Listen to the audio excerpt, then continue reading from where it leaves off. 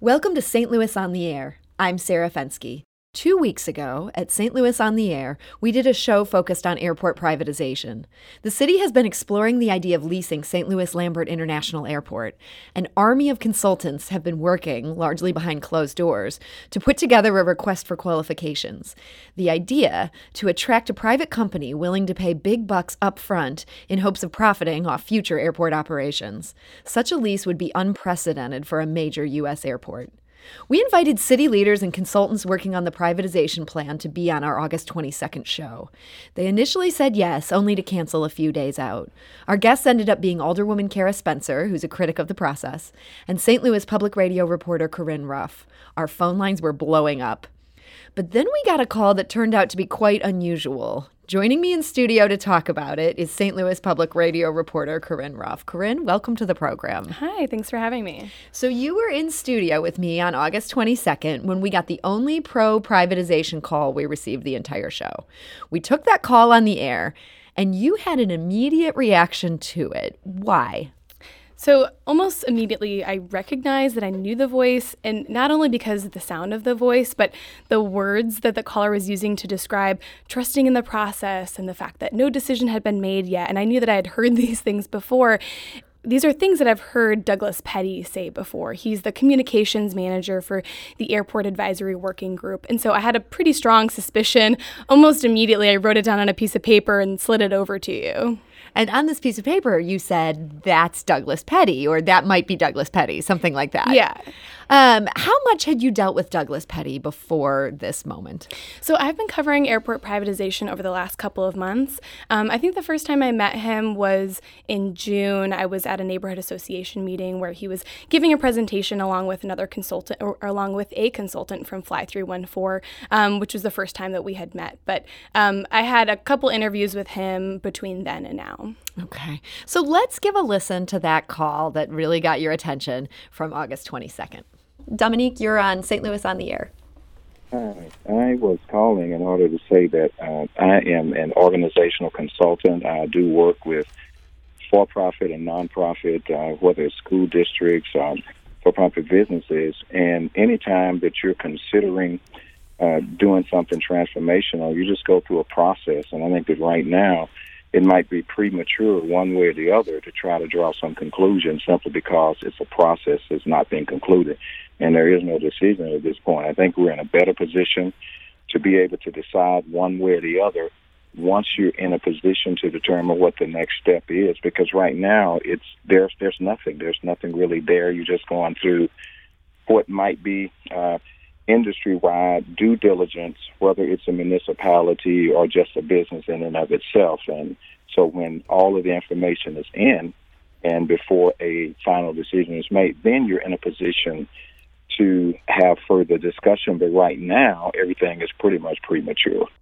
So that was someone calling himself Dominique, who called this show on August 22nd. And as you can hear in that call, he's more defending the process as it's playing out than the bigger picture idea of privatization. Corinne, what were your first steps then after the show ended? Yeah, so the first thing I did, of course, was to call Douglas Petty and ask him directly, was this the call? Were you the caller who called in? And he first laughed. I mentioned that he had been listening live to the radio program with some other city hall officials. And that, when he calls radio programs, as he says he often does, that he uses his name. So from there, really, the process was just to see, could we find any evidence to make this more than just a suspicion? So we've been trying to locate the phone logs to see if we could identify the phone number of the caller. We've been unable to do that so far. So we decided, let's ask an expert, someone who listens to audio for a living and can match them up. And so we reached out to an expert named Rob Maher, and he's a professor at Montana State University.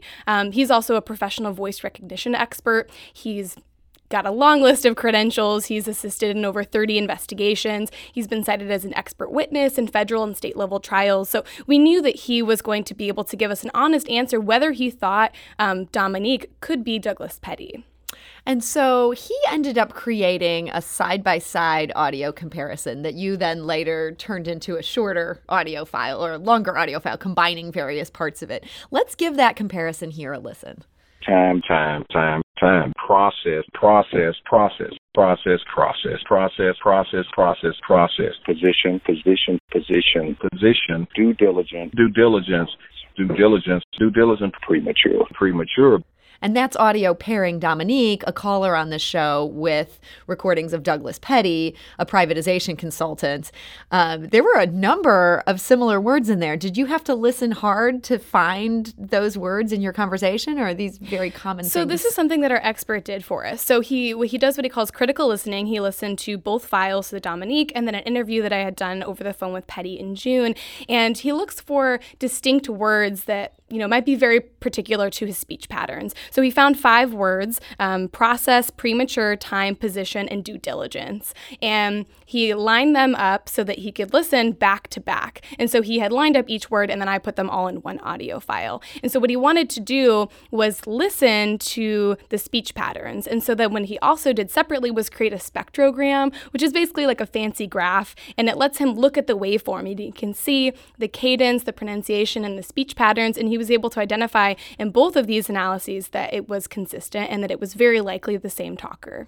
So, yeah, that's Rob Maher, a voice recognition expert and professor at Montana State University. He told you, quote, "These characteristics of the speech, the certain phraseology, the pronunciation, the emphasis, the pitch, those things are all very comparable. And then that would lead to a conclusion that there's a likely match between the two."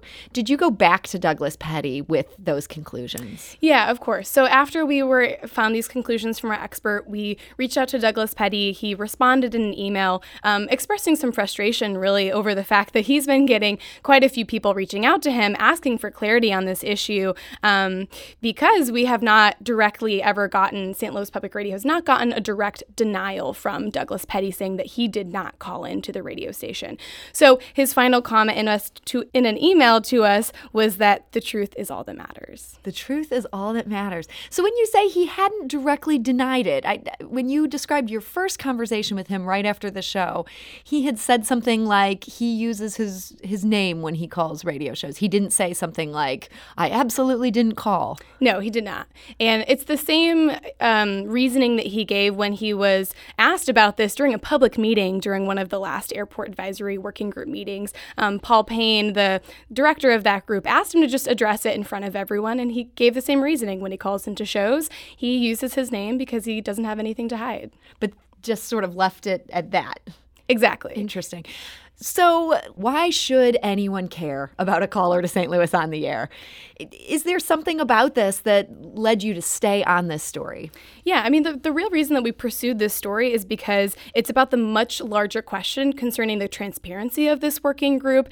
And when a communications manager of a working group uses an assumed name to call into a radio show where that group has been invited to speak, that really doesn't bode well for trust with the public. And that's very much something that this group has been trying to push, because the biggest criticism so far is that there has been a lack of transparency. As you said, that a lot of this is happening behind closed doors, that most of this is in closed session. And so I think there are larger questions now about whether this group is transparent and honest. And honestly, one of the biggest things Douglas Petty has said about his position is that it's one built on honesty and transparency. And so if he is very likely calling into radio stations using a different name, we have to ask why.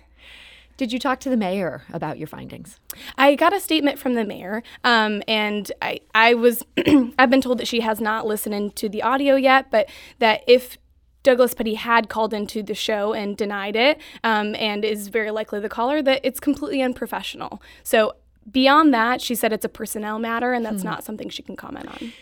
Her calling it a personnel matter, does that suggest she might be taking action behind the scenes, or should we not read anything into that? I don't know that I can read anything into that at this point, but I think that there are still questions to be asked about this working group, and it's unclear whether any further action will be taken. I also spoke with Paul Payne, who is the director of that working group, and he said, he asked him point blank, and he takes him at his word. Then again, he also hasn't listened to the audio himself. So I think over the next couple days, I'll be curious to know whether these public officials do listen to the audio. And there may be some follow-up on this report. That's Corinne Ruff of St. Louis Public Radio. You can follow her reporting on Twitter at Corinne Susan, Susan. Corinne, thank you so much for joining us to talk today. Thank you so much. This is St. Louis on the Air on St. Louis Public Radio, 90.7 KWMU.